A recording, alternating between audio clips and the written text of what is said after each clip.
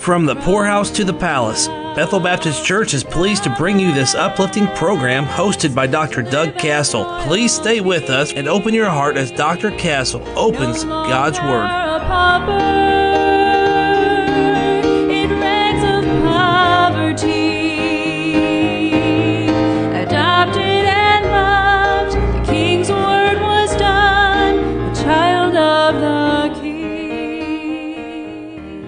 Well, greetings to you, beloved. Today we're here in Haggai chapter 2, continuing on. And in this chapter, I mentioned yesterday that Haggai deals with the temples of the past, the present, and the future. And we looked at the temple of the past and the danger of living in the past. And today we're going to look at the present message of the new temple.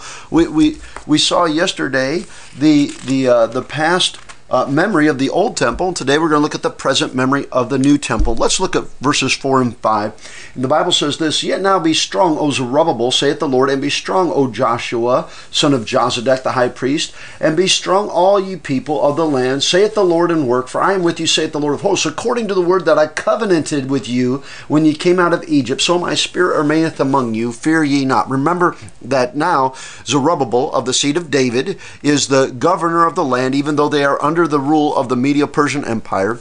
Joshua is the high priest, and God tells the people living today, look, he tells the prophet, he tells the high priest, the prince, and the people. Those three people, the prophet, the priest, the prince, and the people, through the voice of the prophet. How about all them P's? Be strong. Remember, I brought you out of the land of Egypt. By the way, I used a man named Joshua to do that. The words "be strong" here are only used 32 times in the whole of the Word of God. It's used 3 times in these verses. 3 times. Now, he tells Zerubbabel, Joshua, the residue of the people, there is a command to continually be strong. Be ye being strong. Over what are we to be strong in? Nehemiah told the people that they were, as they rebuilt the walls, that the joy of the Lord was their strength. Their strength came when God was pleased. That was when the strength of God came to them, and they could be strong. Was when their ways pleased God. Then, when they pleased God, that the joy of the Lord was their strength. When God is pleased with my life, that is my strength. When I obey the Lord, I am strong in the Lord. When I am following God, I am strong in the Lord. Finally, my brethren, be strong in the Lord and in the power of His might, because it's His strength and His might. Thou therefore, my son, be strong in the graces in Christ Jesus, Paul told Timothy. Philippians 4:13. I can do all things through Christ, which strengtheneth me. The point is, we don't have the strength we need to do God's work. Oh, do you realize that? If you try to do God's work in your own strength, you're never going to get it done. But when God is pleased with our lives, we have the power of His might, the riches of His grace, the ability to accomplish all things. It is impossible to fail in God's work when you have God's strength. Sometimes people ask preachers, and I've had it asking me, "Preacher, I just don't know how you have the strength to handle everyone's problems and everybody's troubles, and you must have big shoulders, and let me tell you something right now." And I tell them this, I am not strong. I'm not strong. I'm not strong enough. I can't bear everybody's burden. But I know what God told Paul, that through weakness is my strength made perfect. I have to be weak enough to obey the Lord and trust on Him to strengthen me to do what He wants. God takes a weak man who will seek to please Him and give that weakness His strength. You know, one of the prayers I pray on a daily basis is that I could be weak enough, broken enough, and empty enough that God would be able to strengthen me to do His work. Did you hear what I said? By the way, if you study your Bible, you'll find all those things. That we're to be empty of self, that we are to be, that the sacrifices of God are a broken and contrite heart, thou wilt not despise, and to be weak enough. Only when you're weak, broken, and empty can God strengthen you for the work. That's our problem. We rely too much on ourselves, and our will gets in the way of things, and that's where divisions come in the church. And preachers that quit and Christians that quit more often than not have relied on their own strength, their own talents, instead of pleasing God and obeying the Lord in order to obtain His strength. And now look, verse 5, God reaffirms the covenant that He made in the past. God never broke His promise to these people. He never broke His covenant with Israel. Israel broke with God, but God never broke with Israel. He chastised them for 70 years, but God never eradicated the old covenant. There's only one thing that separates men from the blessings and promises of God, and that's sin. Same in every age. And repentance brings a life of promise and blessing. Thank God for the promise of the Holy Spirit among us. Psalm 139, verses 7 through 12 says, whither shall I go from thy spirit? Or whither shall I flee from thy presence? If I ascend up into heaven, thou art there. If I make my bed in hell, behold, thou art there. If I take the wings of the morning and dwell in the uttermost parts of the sea, if even there shall thy hand lead me, and thy right hand shall hold me. If I say, surely the darkness shall cover me, even the night shall be light about me. Yea, the darkness hideth not from thee, but the night shineth as the day. The darkness and the light are both alike to thee. The Spirit may not always be able to act in power when we sin against God, but He is always a present Spirit. Did you get what I said?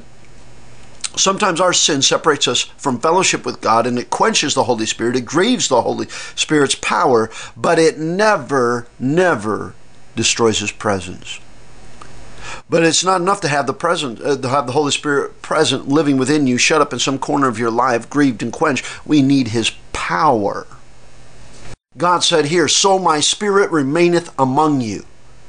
God says, I understand you don't have the glory of the past temple, but my Spirit is still here. And let me tell you this, the Holy Spirit that indwelled the Shekinah glory presence of God that inhabited the Holy of Holies in the old temple of Solomon is still here. He's present with you today, and there is no fear when the Spirit of God is near. 1 John 4:18, there is no fear in love, but perfect love casteth out fear, because fear hath torment. He that feareth is not made perfect in love. When God is near in love and spirit, rather than chastisement, we may say with Paul in Romans 8, if God be for us, who can be against us? The torments of the mind stemming from a spirit of fear do not belong to the child of God that walks in the light. For God hath not given us the spirit of fear, but of power and of love and of a sound mind. 2 Timothy 1:7, take your pills. And let me tell you something. I'm just tired of people, especially Christian people, who are caught up in their drug addicts on psychotropic medications and antidepressants that cause depression.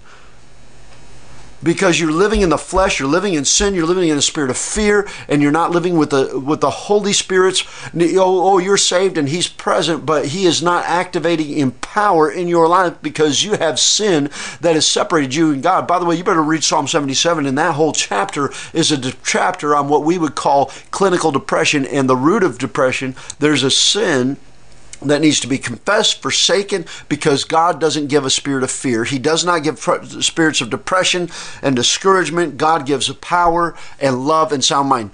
Power. See what you're missing. Oh, the Holy Spirit, I'm saved, the Holy Spirit, but you're missing His power.